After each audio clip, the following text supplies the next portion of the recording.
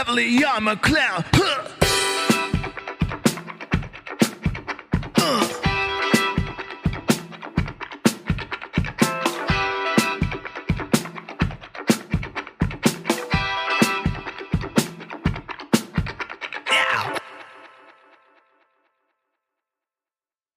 That is fine. All right, 3, 2, 1. What is going on, everybody? Welcome back to the Bitcoin Echo Chamber live show. Current time in Moscow, 2,881. Joined as always by my co-host, Mr. Ben Prentice. Ben, how are you? I'm well, sir. How are you today? Doing good, man. Feeling great. Awesome. Obviously in a different location here. An undisclosed location? Yeah, undisclosed. Are you like working with the CIA? Are you a spook now too? Correct. I've actually always been a spook. My boss is a spook as well. That's how he got the interview with the president. Did you hear this? Pedro? Yeah. Yes. I think everyone knows Pedro's a spook. Yes. Well, Clearly. he's very open about it. Well, the way he conducts himself, you can tell. You just pick him out of a room. Well, I also have spook privileges because I work for him, so. True. Right. You have a direct line to spook. You're basically a spook child. Yes. Should we do a mempool update? Yeah, go for it. I think my graphics are in the wrong order here. Get you I think if I pop this up over here. So yeah, pretty interesting week here. We definitely had a huge rise in transactions. So I'm not sure what's happening because we haven't seen much change in the price, Colin. So I don't know if this is pre-price or if it was just a low week. But man, we've seen huge spikes going up into the 80s, 90s, even hundreds of sat per byte. Luckily, we are still seeing a nice little fall. So if you're still trying to get some transactions done on the weekend, do some consolidation. If you have low time preference and you're willing to wait, within 12 to 24 hours, you probably get stuff in under five sats per byte. But it's gonna take a little bit of nail biting. You might have to wait a week for those transactions, depending on what happens, because it seems like a little bit of uncertainty, Colin. So we were seeing, what was it? Towards the end, right before the difficulty adjustment. So we had the biggest difficulty adjustment in Bitcoin's history, downwards difficulty adjustment, right? Mm-hmm. And I think right before we saw that, there was a time where hours were going by and no blocks were propagating. Was that correct? Yeah, so that's definitely some of it's contributing to the transactions because there are just literally less blocks that are happening. Just a buildup of fee pressure. But that 2 hour, there was a 2 hour window where a block didn't happen, and that is an event that happens once a year. So it's just everything's probabilistic. So like sometimes like really long block times just happen. Sure. But yes, in general, blocks were taking I think 15 closer to 20 minutes. So. The same amount of transaction volume, given the lower block rate, you're going to get more. So what we're seeing here, obviously, is the miner death spiral. Yes, that is what I'm saying. So Bitcoin is dying. I think we should pack it up, Colin. Yeah. Which, I mean, I know we've said before, but I mean, definitely. For real this time. Pack it up, boys. Yes. Speaking of Bitcoin dying, our good buddy Brad Sherman was in a nice regulatory meeting this week. Did you see this, Colin? Is this our misadventures of no coiners? It could be. Why not? Yeah. So Brad Sherman, if you're not familiar, good friend of the Bitcoin ecosystem. Well, he's actually, Colin, don't laugh. Brad Sherman is one of the smartest Bitcoin commentators that works in the U.S. government. One of our best critics. No, he is. He was the first, I believe, congressman to point out that Bitcoin is a very big threat to the U.S. government. Mm-hmm. Threatens dollar sovereignty. Yep. Threatens the dollar sovereignty. So he's one of the few who gets it. Yeah, hats off to Brad Sherman for pointing that out before any of the other. But so he came out today and he did have some missteps, Colin. So if you want me to go, I can go over them real quick. Yeah, let's see. Yeah, so adventures of no coiners. Let's do it. Right. So the first thing he came out with, he said millions and millions of double spent Bitcoins, which is absolutely not true. There was that FUD that happened earlier this year. He must have found some FUD article and didn't do any research on it, and started talking about double spends. Double spends basically just don't happen. He also might have been looking at the RBF stuff, which is mostly a UI issue. But our double spends essentially just don't happen, especially if you wait one confirmation or two confirmations. So outright lie there. Yeah, he's unfortunately part of the what do you call it? I do have to wonder, like, if he was lumping in like other cryptocurrencies with that metric, or what? Like, where? I don't know.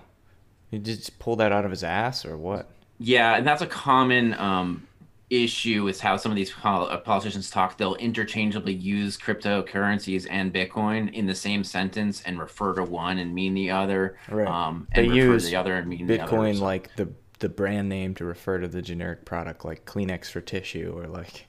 yes. And then so he also is a subscriber to the fallacy of what do you call it? Oh, I just forgot Greater again. fool. The Greater Fool, yes, thank you. Where he said that the only way that one person can make money is by like 9 other people losing money, which is not true, because Bitcoin is actual money. We're not selling Bitcoin for US dollars. And I think that's probably his disconnect there. So maybe he should do a little bit more research on monetary economics. I want to help him get up to speed here. Yeah, well, I mean, the other thing that he, I guess, has probably had a difficult time reconciling with is that the majority of people who have bought Bitcoin in the past have made money, quite a lot, actually. Right. With the exception of people who bought in the last, like, 6 months, maybe. Right. So, but he feels that they're only making money because other people have somehow lost. Yes. Yeah. Right. Which, and he doesn't understand that all monetary assets are forms of Ponzi schemes, including the stock market, that he said that people should be investing in instead. Sure. Which he also claimed that Bitcoin is too volatile, but the stock market is also volatile. Well, did you see the thread from that woman with the PhD in economics who was basically lecturing everyone about how she sold all her Bitcoin because Bitcoin is non-productive money, and if it were to ever become money, then no one would ever buy anything anymore, and they'd all just, farmers would literally just hold Bitcoin and not grow crops because it wouldn't be profitable. No, I didn't. It was ridiculous. It was like 11 tweet thread from this woman with a PhD in macroeconomics who was just like, yep, sold all my Bitcoin and you should too, and here's why. And it was like, well, essentially because if we have a deflationary money, no one would ever do anything, because we all know humans have a time preference of 0, and the entire world economy would grind to a halt. Right. And yeah, and just like, I think that's really well evidenced by the electronics sector, because just nobody buys electronics, and all of those companies that sell electronics are all under their own death spirals, right, Colin? Is that? Yeah. This is your brain on a PhD. Deflationary economies are something that are very poorly understood, which I will give folks a small benefit of the doubt here. But I mean, I don't mean to cut you off, but like, dude, like. The vast majority of our history, human history, was deflationary, a deflationary paradigm. And some of the most rapid growth that we've ever seen were under deflationary monies. Obviously with the information age is the outlier, right? Because we've had this just rapid explosion of technology and information that's rapidly changed the world in the last decade. Under, and we argue, in spite of inflation. In spite of the legal monopoly on the money creation process. Well, I'd argue that explosion in technology has been met with an explosion in inflation, and actually what has kind of allowed, in a way, and that's a weird word to use here, but has allowed this crazy monetary expansion is the crazy explosion of deflation.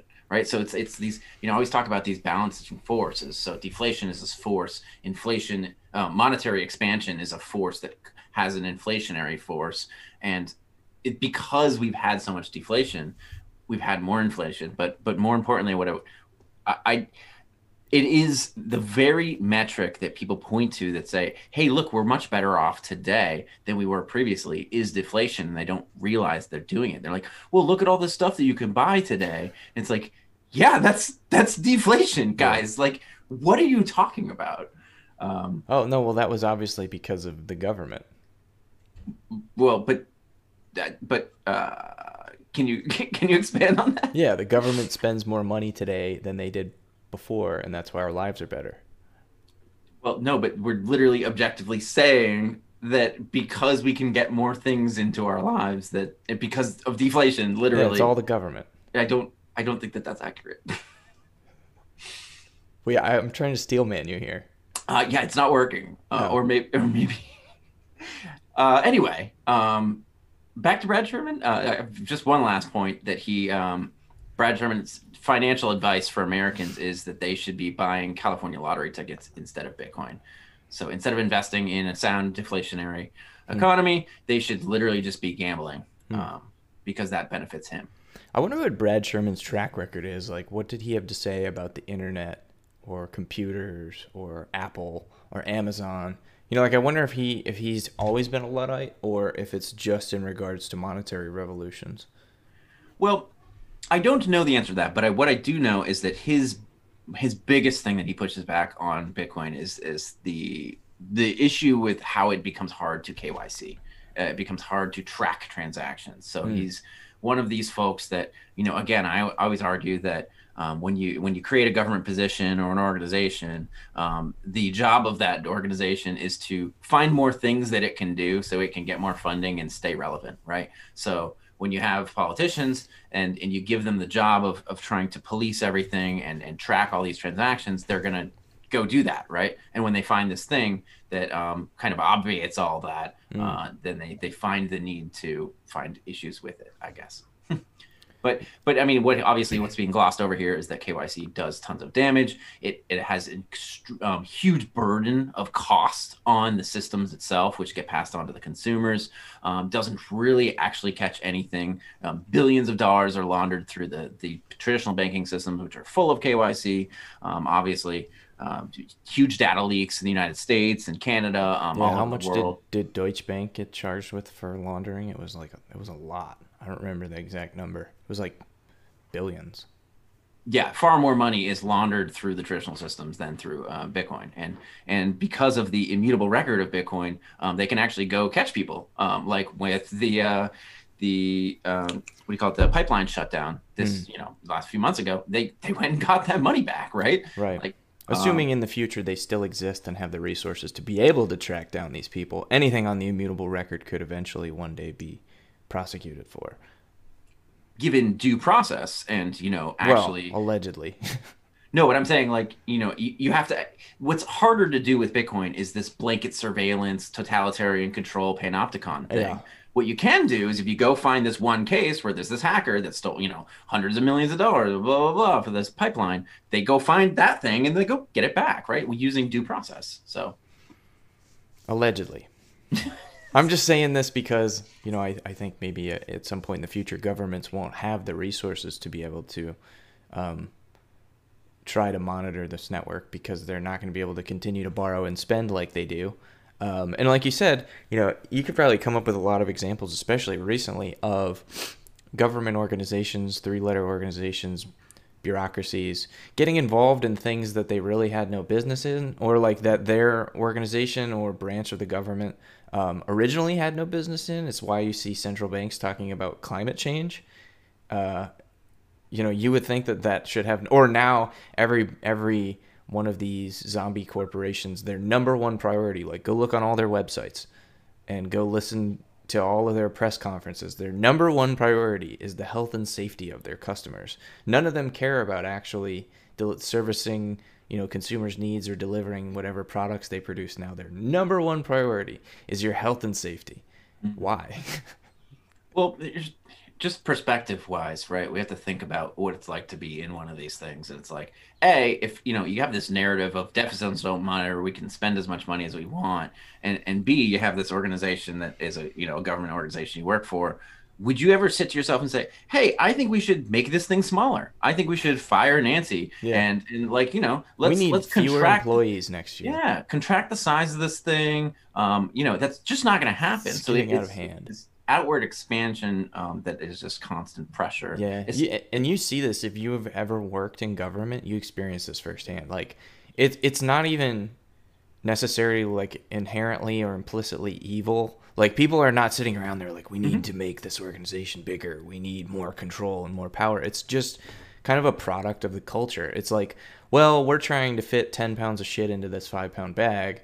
The government needs to give us more. We need more resources. We need more ability, because you're always going to be stifled by all of the bureaucracy, trying to accomplish way more than you can with what you have, because that's just the nature of government work. It's always inefficient, and it's always like, usually a lot of times the end goals and the processes aren't even productive.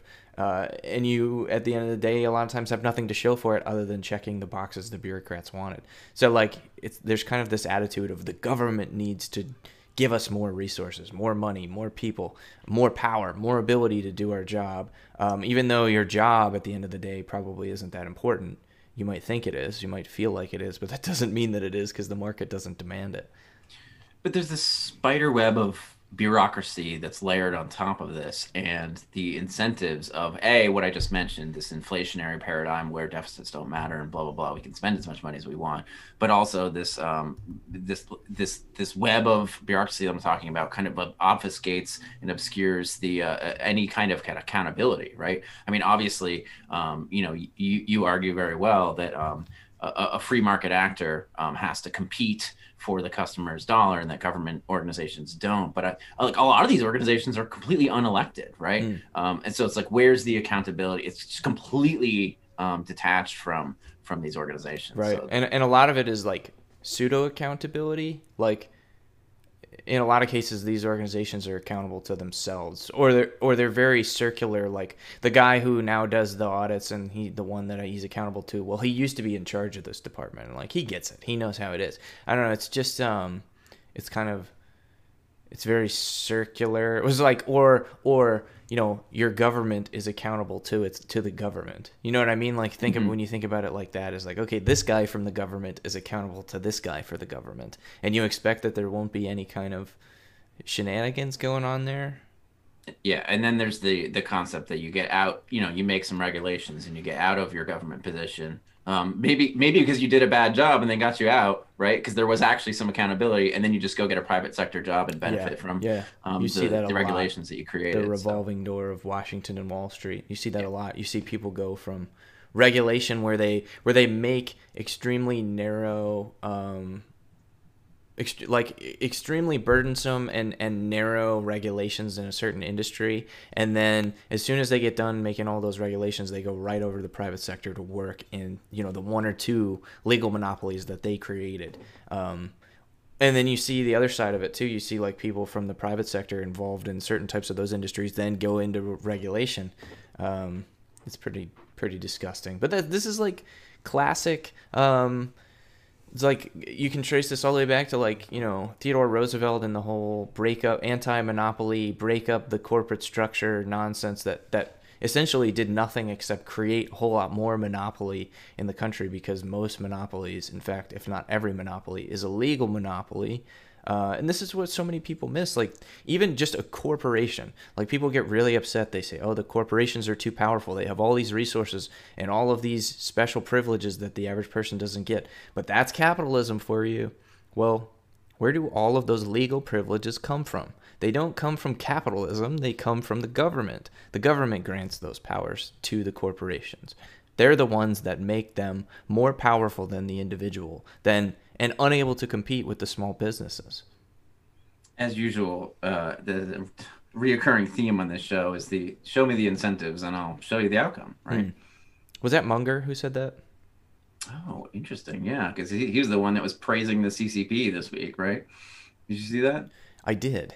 Yeah. What is with these people? So China had their, what did they call it? Their centennial anniversary or whatever, where, yes.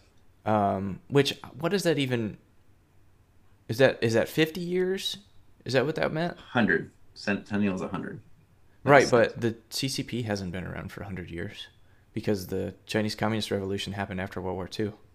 Oh, was it a bicentennial? I don't know. I don't really care about this. I thought it said centennial, but first of all, the fact that they still exist has only been made possible by the West buddying up with them.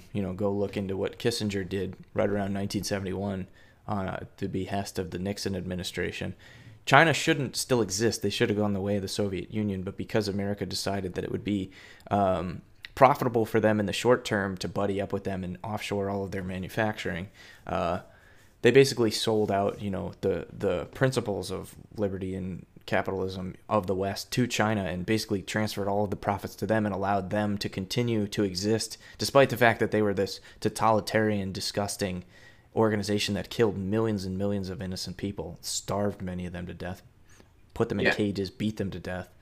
And unlike some kind of temporary trade war measures, because of the Triffin dilemma and infinite monetary expansion, they have hollowed out the middle class manufacturing, and now as a country we produce almost nothing and are 100% reliant on China for a lot of things, and it's contributed to slave labor there and all these other issues. So what the CCP basically said was that now they're going to be taking their steps towards, becoming a great socialist country, that they finally built out their base, right? And now they have a burgeoning middle class, and they're going to turn China into a great socialist country, which is all part of the narrative, right? It's like, oh, look, it works, guys. Like, you can do it too. You can be as great as China one day.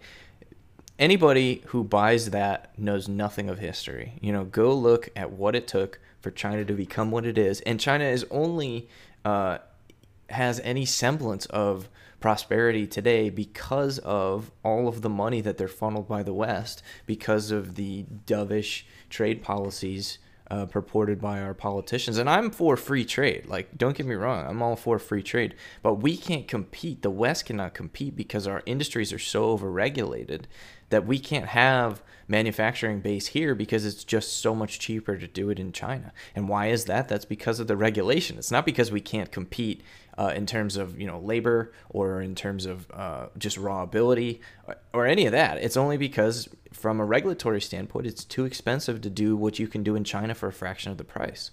Yeah, two things on that. One, part of that's because of IP law, right? So they always talk about, oh, China copies everything we do. It's like, well, they don't have IP law, right? Mm-hmm. And there's no reciprocity for IP in China with the West. Well, yeah, right. I mean, there might be laws, but there's nobody adheres to them anyway, right? There's nothing that stops them. And Per Bylund, if you don't follow Per Bylund on Twitter, he is a Bitcoiner, but he almost never tweets about Bitcoin. He only talks about economics, and he makes this really amazing point that IP law is BS because it is not inventing something that gives value to society. It is bringing it to market, right? Mm-hmm. So IP law protects the inventor and is a legal monopoly, as we know. It's a form of rent seeking. But bringing an actual product to market is what provides value to society, not the invention itself, right?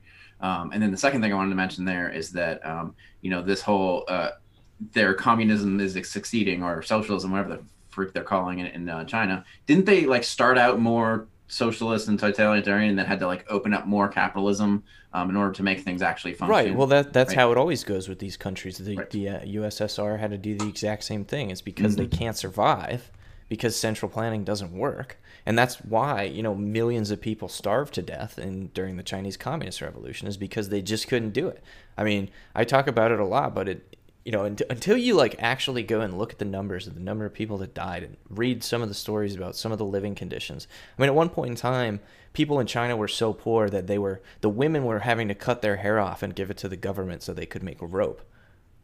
People were eating mud and tree bark because all the rice spoiled because of the central planners. We're talking about people that were so poor the government showed up to collect taxes and they had nothing to give, so they gave them the clothes off their back and then froze to death during winter. So in a lot of ways, this is exactly what happened in in the USSR. It's history rhymes. It doesn't repeat exactly, but essentially this, a country like the USSR accumulates all this capital. Well, capitalism is working very well. And then socialism comes along, consumes all that capital. And because of very poor pricing information, people don't produce the right things. Everything gets consumed and eaten away, and then they have to go back to capitalism. And that's essentially what China's doing, that they're just keeping as much control as they can, but allowing capitalism to actually work so that they can actually produce things. Well, and don't forget that every nation state is capitalist.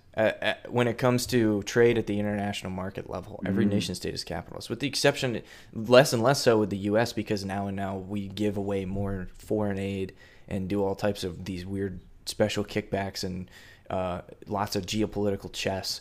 And you could argue that that's in a lot of ways not capitalist. But on a grand scale, like in terms of trade, internationally speaking, nation states are capitalist. It's just because that's the way the world works. And you can deny the ability to trade freely and openly to your constituency, but you can't deny it on a global level, not unless, the globalists eventually get their way and establish central planning at a higher level than at the nation state level. Yeah. And our buddy Elon Musk, he was tweeting about how great China is too. He's like, "Oh, you need to go and see it for yourself." And this is the part that, like, where you can tell that this guy has ulterior motives. Either, because I don't think he's stupid. I tweeted about this yesterday too. Like, I don't think Elon Musk is stupid, but I think he's playing both sides of the field here. I think he's protecting his prominent, profitable position as a cantillionaire, knowing that China is kind of priming itself to sort of take the reins here. And he wants to maintain his position of prominence, and that's why he's sucking the CCP dong. But, at the same time, he owns some Bitcoin, right? So he's hedging his bets a little bit, in my opinion. I think that China is a paper tiger. I think the vast majority of their growth has been from just extreme over-leveraging of debt, like we all do now, because that's the paradigm of central banking. But this can't continue. This can't continue in the West, and it can't continue in China, and I don't think China is getting ready to fix it with a deflationary currency either. I mean, it could be wrong. I think it's really probable about Elon. The other possibility is that, Colin, I don't know if you know this or not, but there's a lot of people in the world that don't understand economics and think they do. And it's very possible that, somebody like Elon's like, probably he's benefiting in some way for sure, but like he may actually be deluded enough to think that this is a good thing. Because there are a lot of people today that are relatively smart people that like socialism. Sure, yeah, they're all for wealth redistribution or whatever they think that means in their head. Like it sounds good to them, or it's just a popular thing to say. Yeah, sure, no, I agree. But I think your theory is more probable, better articulated. I mean, don't get me wrong. I have the dude blocked on Twitter. I think he's certainly he acts like an asshole. People keep bringing him up. Did you see what he tweeted? I'm like, no, I don't. Yeah, I don't. Care. I have him blocked. He's irrelevant. I don't care if at this point, if the unwashed masses follow his every tweet and buy dog fuck short shit cum coin and get wrecked on it, because at this point that's they've had their chance to find the truth and they're not. They just it's sad because like I've heard about the people that actually like follow Dogecoin. They're like, oh, Elon is like they don't actually care to do any real thought about this. They're just like they thinking don't know. It's like Elon tweeted about our thing. Yeah, that's awesome. Well, and then there's like a lot of fair weather guys that show up that are like, oh, well, if Elon likes Dogecoin, then I'm a Dogecoin guy. Oh God. Yeah, I've had conversations with those people, and Dogecoin, like, look, people have gotten pretty wrecked in that. Like, if you were buying Dogecoin at like 60 cents or whatever it went up to. And this is the time when a little bit of toxic maximalism of saying, Brad Sherman, you can be in this boat too. You guys can all have fun staying poor on that because you guys got to do the work. It's pretty embarrassing to see. I hate this, man. Like, I mean, I don't know. I know it's inevitable. I know we talk about it, like tragedy of the commons, right? You're never gonna get a lot of people into Bitcoin. But number will go up. Number will continue to go up. And Dogecoin may probably not be around forever. It's eventually going to go the way of the dodo. So I just hate to see people. I mean, I guess you could argue it has to happen, right? Because it's the redistribution of wealth from the non-productive to the productive in a lot of ways. Well, I say we take a short break from economics because, and this is here. So one of the ways that Bitcoin will win is by solving real problems in real ways, right? That, things that Dogecoin developers are not going to do. So I had a few things I wanted to mention. There we go. I wanted to talk about AnyPrev out, which is, Bitcoin literally improving, right? So we got Taproot on the way. I know people start talking about ossification, but there are we do need AnyPrev out to move the Lightning Network forward, and number go up is fueled by things like this. So just briefly, if you guys haven't read about AnyPrev out, this would be the next Taproot, right? We need to get AnyPrev out into the lexicon the same way we got Taproot into the lexicon. And I just pulled up a few quick things here to show you what AnyPrev out will enable. But mostly it is great for the Lightning Network because it allows L2 where there's no penalty transactions. It's much cheaper. It eventually can lead to multi-party channels like channel factories, although I have heard that that's not like a pipe dream, but like very complex, very hard, like cross input signature aggregation hard, which is another thing I always talk about. But definitely you can go to anyprevout.xyz and learn about why this is very important. Interesting. Is there any expectation as to, so like we don't even have Taproot actually implemented yet. Right. Is there any expectation on what it would look like to get this actually merged? Yeah, the good news is this is not a Taproot level upgrade. This is relatively simple, speaking from that regard. Some of the other things that are in this list, might be slightly farther off, but AnyPrev out itself, there are people working on it right now. I'm escaping I can't remember the devs that are working on it right now, but much easier to get through than even Taproot itself, from what I understand. That's good, because I still don't fully understand Taproot. Right. Well, it sometimes this stuff is by osmosis, so that's why I like to talk about it. I'm no expert on this stuff either. I just try to follow it as closely as I can. Sure. So I'm learning with everybody else here. So AnyPrev out. Isn't this what Max was talking about when we had him on? Yes. Yeah. AnyPrevout.xyz is a nice primer on that. And then if you want to jump into covenants real quick. Sure. Yeah. So, are covenants vaults? Right. So vaults is a name that I believe Brian Bishop gave to covenants because he was talking about. So let's just kind of do a brief overview before I get into this. Basically, well, for anybody who doesn't even know what a vault is, I did that episode with Kevin a few weeks ago on vaults. So if you want to learn about vaults, go listen to that. And I feel like by the end I was able to explain kind of in layman's terms like what a vault is and how it works. Okay, so let me give a brief thing, and then you can do a brief thing on vaults. But basically, what we're talking about is just like interesting spending conditions for Bitcoin, where you lock them up in a specific way, where now you have some new spending. So instead of just like, hey, so right now most transactions the spending conditions are if a private key signs this transaction, it can move. That's a spending condition. And then a multi-sig would have, well, now you need a quorum of 2 out of 3 or 3 out of 5 in order to move the trend. So a covenant or a vault or some of these other more complex spending conditions are just adding more restrictions on the UTXO, saying, well, maybe it can only go to this place or some time lock or something like that. So did you want to just briefly say what you were learned about vaults? So vaults are a little bit different in the sense that it's basically like, it's basically like scripting that well, they're pre-signed transactions. So there's watchtowers that watch for any transaction that gets signed that meets like whatever its criteria is, that goes to like say an address that it hasn't approved or it doesn't approve of, and then if the watchtower sees that, then it's going to push out a pre-signed transaction with the highest priority to overwrite whatever's in the mempool. So it's essentially a way to limit where you can spend Bitcoin or how you can spend Bitcoin. So in that sense it's similar, but I get the feeling it's a little bit different than what we're talking about here. No, so these are all part of the same paradigms. I'm saying is that there are ways to encumber your Bitcoin with more restrictions, right? But what a covenant sounds like is a script, is actually on-chain scripting that it sounds different than a vault, because it doesn't sound like it involves like a watchtower.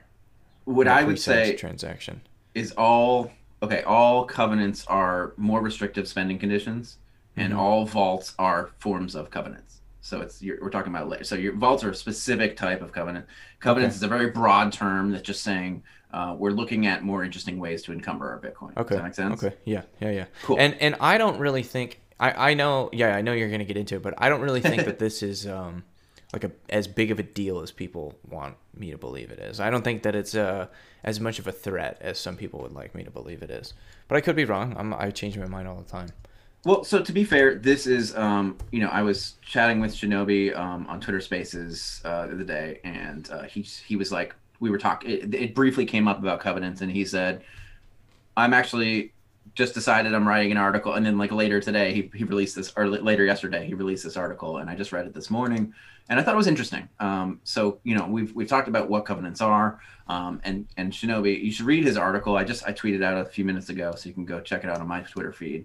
But he was saying, what if you could do something like a covenant, but you could structure your Bitcoin scripts so that both the ostensible owner could spend it, but so could the government with their own key. So you're like making a spending condition that the government could also just kind of take your money, right? And then what if that script also enforced that the UTXO could only ever be spent to a similar script without ever having to define the ostensible owner's key ahead of time, saying that now you've created this UTXO that the government can just steal at any time, but also that UTXO, no matter where it goes afterward, has the same restriction, right?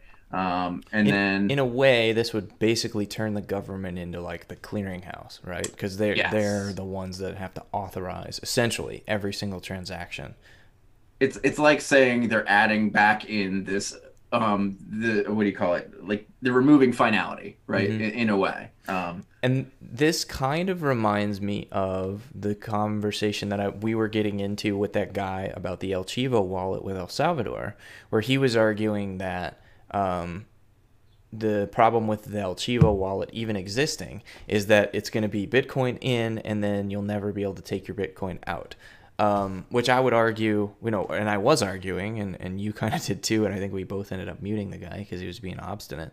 But we were basically like, well, look, if you're going to remain interoperable with Bitcoin, like the Bitcoin network, you can't do that, because just the ability to send a transaction to anybody that doesn't have an El Chivo wallet, which they could do, they could make it a closed system and so that you could only transact with other El Chivo wallet users. But that's the only way for them to make it so that you can't, quote unquote, withdraw your Bitcoin. I feel like this is kind of the similar thing. Like, yeah, they could do this, but you're going to isolate all of these Bitcoin, whatever constituency you're doing this to, you're enforcing this on, you're isolating them from the Bitcoin network as a whole. And don't get me wrong, yeah, governments are going to want that power. Of course, they're going to want to do that. But I would argue that at this point, it might be too late for them to try to do something like this without simply just isolating and devaluing whatever Bitcoin they lock into these scripts. Yeah, I mean, and like he says, without a hard fork. So maybe this could be hard forked out. I don't know. I think this is interesting. I just think it warrants a little bit more discussion. I'm surprised that he kind of just dropped this bomb in a paper. So maybe I'll have a chat with him. Maybe. And learn more about it. I thought it was interesting. I don't really know enough about this to try to decide whether or not it's a threat. Just found it fascinating. Well, I mean, let's call all these let's say all these coins that have this script on them, just call them like U.S. Bitcoin, right? Mm-hmm. And it's a closed system, so you can only transact with other addresses that are quote unquote approved within the US Bitcoin system. Well, in my opinion, every single coin that goes into this system makes the coins that aren't in the system more valuable, because now there's less coins to go around in the actual Bitcoin network. Whatever this becomes is not the Bitcoin network. It's some other closed system that you have to have permission to transact in. And that makes it inherently less valuable. And it's going to make the coins inherently less useful. So any coins not in that are going to be more valuable. Does that make sense? Yes, I agree. And one of the things that he goes into the paper later is like, how could this actually happen on a large scale? He said, and this is like way more out there, and I think way less of an actual real threat. But what if a government funded real like solid 51% attack happened, and they basically like held, because a 51% attack at the very most is like a temporary, like you have to keep pumping money into it in order to try to, and really most of it's just a disruption. But what if they had enough of a disruption where they basically like forced large parts of the world to like encumber their transactions into US coin type spending conditions to try to like force this on people. And I was like, well, that's a little bit more far-fetched. But Yeah, see, I interesting find that nonetheless. pretty impractical. I find that pretty unrealistic. I find this pretty unrealistic as like a moment in time where this happens. Where I find this more likely is at the like exchange level. I could see regulators saying, okay, this new exchange, kind of like we're seeing with the whole FATFA compliant block thing. You know, you see one actor come out and do it, and they virtue signal about how great it is that they're compliant with this new Bitcoin, whatever, and it's sort of like whenever you buy Bitcoin on PayPal and you can't withdraw it, or at least I think you couldn't before, maybe you can now. But it's in a really similar way, right? It's like, yeah, this probably won't compete, but those will be the baby steps that you'd start to see, I think. And then maybe some regulator could make a law and say, okay, all exchanges now need to become a part of this US Bitcoin system or we're going to shut you down. Those are the types of things that I think are more likely than a network level attack with mining infrastructure. I find that pretty unlikely. Agreed. There's still just there are long-term things to consider. I say we move on. I got another interesting thing here. Actually two people had tagged me in this. Did you see this 1971 mag here? Hold on, let me try to. I had seen this before. Yeah, I had seen this before, but yeah, I saw that we had been tagged in this recently. So just briefly, I guess there was a magazine article that came out August 27th, which is a little over 10 days after Nixon made his famous announcement to go off the gold standard. And I just found it like hilariously comical, this cover. So I obviously had to take a screenshot. But then somebody I know, Lauren, got a hold of the magazine. So shout out to Lauren Sickman, I believe is her name. Sorry if I'm screwing that up. But so let's get into this here. What's hilarious about it is that imagine if you saw that today, like with Bernanke and Yellen on there or something like that. Yeah, exactly. But so it's comically like presented as well. But like this here's like this little plan. It has like a timeline and stuff. Within weeks, we'll know if it worked. The economic bombshell, the freeze, and the future. And it's like kind of like dystopian in a way. But I pulled out this it's a few things here. So there was like a Q&A section and there's some like famous economist that was doing the A's here, but the question was like, how should individuals react to the new economy? Should they invest in the stock market? And the answer is like, consumers have been saving their money at a coolly record rate, right? It's like those, that demonic saving, like they're not spending their money, and so due to unemployment and fears caused by it, to the inflation, which makes people think it's a bad time to buy. Both of these circumstances will now be better. People will feel freer to go out and buy a new car and take a vacation. Like this is like propagandist type stuff. It's like, well, and he wasn't wrong either, right? I mean, no. all that stuff pretty much came to bear. Yes. So, and then I found like later, and there's an article about like Nixon's plan and him meeting with all these people. Like Connolly was there, and there's some other guys there. But several times Nixon cautioned his men about the need for secrecy. Fortunes could be made and lost if word leaked out of this meeting. Do you know what I'm getting at with this one, Colin? Basically, I just that struck me because it goes back to this thing that we always talk about how if you're in the know about these large sweeping changes that are coming about, you can profit so much on this stuff, right? If like when 2008 happened or when quantitative easing happens, and you can easily see where the tops and the bottoms of these markets are, and you can get in and out on them.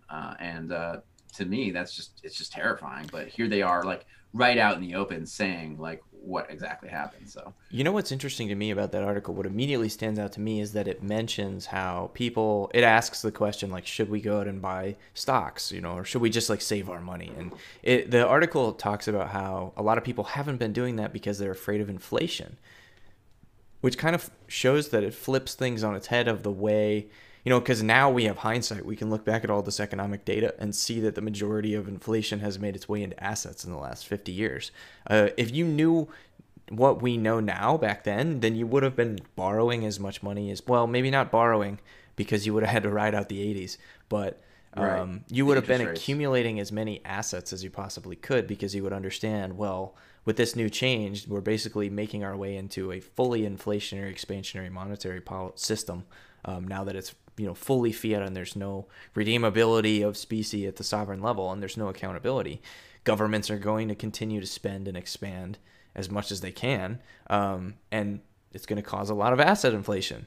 Yeah, but Colin, you have to understand the context of this, right? Which is that he came out and said that this was temporary. So Sure. if this inflation was temporary also, and they bought all these assets, and then there was deflation, then the price of those things would go down. And what this really illustrates, that question, I think, is so illustrative of these people just sitting around going, well, what the hell is going to happen? What do I do with my money? Like, I don't fucking know. And the reason you don't know is because it depends on what these fuckers do that control the world through these economic policies, that these people are just like fish flopping around, like, I don't know what to do next, because like we legitimately don't. Like, you have to read the fucking tea leaves, right? You see what I'm saying? Yeah, no, absolutely. And it's not unprecedented. I talk about it all the time. It's not unprecedented that it may have been temporary, right? Because there were plenty of temporary suspensions of redemption of specie throughout America's history. So like how do you act when all of your economic decisions have to revolve around what 7 men decide to do in a room in private and don't announce for weeks later? You can't plan for the future under that. You need an algorithmically programmed monetary distribution scheme enforced by a social consensus. Tell me more. It's called Bitcoin. Have you heard of it, idiot? Yes, I have. Good. Buy some. Hodl that shit.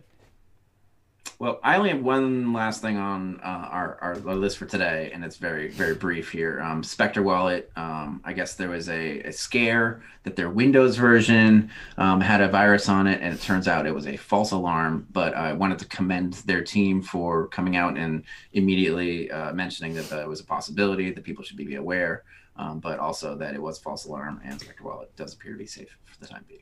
That's good. Assuming that is true and there's nothing to worry about, it is good. And it was good to see them immediately not try to sweep it under the rug and put it on blast. That's good to see. Yeah, shout out to Ben Kaufman. Yeah, I like Spectre. Spectre is like one of the only things I recommend outside of like Yeti as far as security protocols go. Well, they also have Spectre DIY, which we've mentioned before on the show. That's what I'm talking about specifically, is Spectre DIY. So Spectre DIY, just briefly for folks at home, is taking off-the-shelf computer components and building a hardware wallet that is stateless, meaning it does not store your seed, so that it can work as an offline signing device for your keys. And it runs on open source code, and you can do multi-sig using Spectre and the Spectre DIY hardware that you build yourself. Because if you think about it, all a wallet really is a signing device. And if you think about it a little bit more, it makes more sense to have a wallet that doesn't store your keys and just acts as a signing device. And there are lots of convenient ways to do that now that people kind of figured out how I think it was Justin Moon that kind of really kicked this off with the BitBoy thing. BitBoy, yep. Spectre kind of came and ran with it. It's cool. It's really cool. cool. Shout out to Justin Moon. Yep. Yeah. Awesome. Anything else? The only other thing we could get into is the whole Samurai Wasabi thing, but I don't have much of a dog in the fight. I don't keep up with it, man. I have Samurai blocked, and that's mostly just because, I don't know. Like, I don't. Okay, so first of all, did you hear what came out? What? Sorry, you can say your thing first, but did you see what happened like 2 days ago? No, go ahead. So basically. So there was a tweet. I mean, Giacomo basically called out Samurai. I've seen this before. This is not new. This is not a new revelation. Where Samurai said that if you ever saw alts in their protocol, then they were compromised. Correct. Yeah, this is not new. But do you know what they did? So they basically added support for altcoins, essentially. No. But it's very close to doing that, and people have called saying that they're what they've added for support for is atomic swaps with altcoins, specifically XMR Monero. Right. And because the Samurai guys, they like Monero. Like, well, they like Monero in terms of what it offers from a privacy standpoint. they are like mad at Bitcoin for not having better privacy, Right. or I'm not sure exactly Whatever it is. who or what they're mad at, but And I don't want to misrepresent them, right? But at the end of the day, for me, this is about the monetary revolution, and the privacy thing is great and important, and I hope that we can improve it in the future. But it's not as important as ending central banking. agreed. And I think privacy will be something that won't happen on the base layer. I don't think most people will be transacting on the base layer in 10 years, 15 years. I think that'll be something that'll reserve for much larger economic actors. Yeah, I agree with that. We were talking about channel factories earlier. Single UTXOs could onboard thousands of people onto the Lightning Network. Lightning Network is already like a lot more private, and can get more private as we go. There's Liquid. There's many other. There's what Samurai is doing actually helps privacy, cross-input signature aggregation, all these things. I think they're solve problems in the future. I think they are problems today, and I'm glad that people are working on tools to mitigate these things. But man, I just wish there would be less flaming and more like honest discussion about this stuff. And Giacomo is like, I mean, obviously, like everything Giacomo says, there's a little bit of tongue in cheek, there's a little bit of a joke to everything he says. So him calling them out in that way is completely on brand for Giacomo. And I'm not saying that that's a bad thing, but I would love to see like people like Giacomo sit down and talk with people like from Samurai, like Max from was it Nopara from Wasabi, and like have like an honest discussion and not like name call and not like call each other shitcoiners. And it's like on all sides of this discussion, I'd love to see like a little bit more honest, like calm debate. And that's why I have to navigate this with heuristics, and it's why I said I have Samurai blocked on Twitter, is because like I don't know enough about the privacy protocols, because first of all, right, I don't use the mixers, and it's not because I don't value privacy. Like I've done episodes on Wasabi and how to use it and like why it's important and all of that, those types of things, but I don't really use it myself. I have used it, and I use it mostly like for coins that I put on Lightning, but like I don't mix all of my coins like just out of the gate. And the reasons for that are multifaceted. For one, I don't know for sure that those coins won't be de-anonymized somehow anyway, in which case it's basically just a waste of whatever I'm paying to get all those coins mixed. Secondly, I have sometimes a little bit of concerns about like splitting up the UTXOs that much, like having that many chunks of smallish UTXO sizes may be a problem, right? If like we see a huge demand for chain space later on in the future. And then the third piece for me, and this is just why I don't like blanket mix everything, is because your ability to comply with any type of audit is basically zero after you've fully mixed all of your coins. Like you have virtually no ability to comply with an audit. And a lot of people will say, oh, well, it's the government, you shouldn't be willing to comply. Like, okay, well, have you ever had the IRS try to make your life hell with an audit? Because it sucks. And trust me, you want to be able to comply so that you can just get it over with. Like, and whatever they're going to say you have to pay them, you're going to have to pay them, or you're going to go to jail. So like the easier it is to comply with the mafia, and keep them off your back and keep them from throwing you in their prison, the better. Trust me. So I have to navigate these things with heuristics, and Samurai, the way they conduct themselves a lot of times is like really immature. And I know people that like, I would say that I pretty much trust, who have told me they're good guys, like deep, like what they're doing, like they're on brand for the mission. And yeah, the way they do their whole Twitter thing, it's a little weird, and like maybe they shouldn't attack Nopara, but some people I've talked to have reassured me that like they're not bad actors. But I'm just using heuristics here. The way that they behave, the way that they coordinate, the way that they have engaged, the Wasabi team, I think is cause for concern. So I just don't pay attention to them at all. I mean, I would love to see a third competitor come into the space, and I'd love to see more discussion. I'd love to see more competition and more about CoinJoins, because I do think that they are a piece of the privacy puzzle. So. Well, legitimizing Monero, that in my mind, that's an attack. Like that's no good. That's no bueno. And that's like the first, anything that they're doing to legitimize Monero, like I'm not on board with that, because it's an attack on Bitcoin's ability to continue to end central banking, which is, like I said, is the most important thing. And I understand people's concerns and values around privacy. Don't legitimize shitcoins. That is the first thing in my mind. And again, these are just heuristics that I'm using to navigate this. Now, I had Samurai blocked long before, they ever started talking about Monero or looking to implement these abilities to atomic swap with Monero. And it just confirms, like, this is why I'm able to do this with heuristics with a lot of things in Bitcoin, where, like, you have these principles, you stick to the principles, and then when people get blindsided by these things that they didn't expect, is because they're not navigating situations heuristically.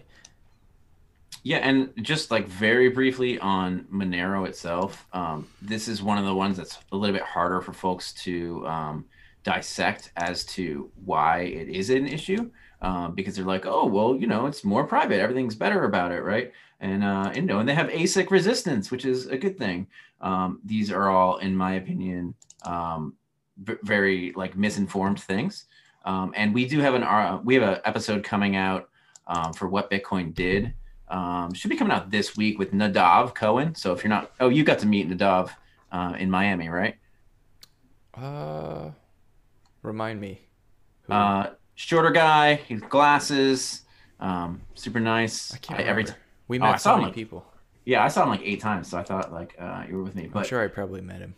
Just briefly on Monero, like they hard fork almost every upgrade. So it used to be like every 6 months. But now it's like, I think 12 months or something like that. There's like different security assumptions in their cryptography. It uses different cryptography that is less well known. There's obviously the inflation problem, as you well know. I was looking, I thought I had notes on this and I was trying to bring it up, but I can't find it. So anyway, you can't verify you can't audit the supply like you can with Bitcoin. It's much, much, much more difficult to do, if not impossible. Well, they say you can do it, but then you're kind of trusting some cryptographic assumptions, which I don't understand. Not an audit. I don't understand them. So yeah. Anywho, so yeah, Monero is a shitcoin. Absolutely. Anything else, Ben, before we sign off? No, I think that's it, dude. All right, guys, thanks for watching. Ben hates my awkward send-offs, so he's going to have to come up with something better because I like awkward. Bye. Bye. Did you see this guy posting in the chat? I forgot to record, damn it.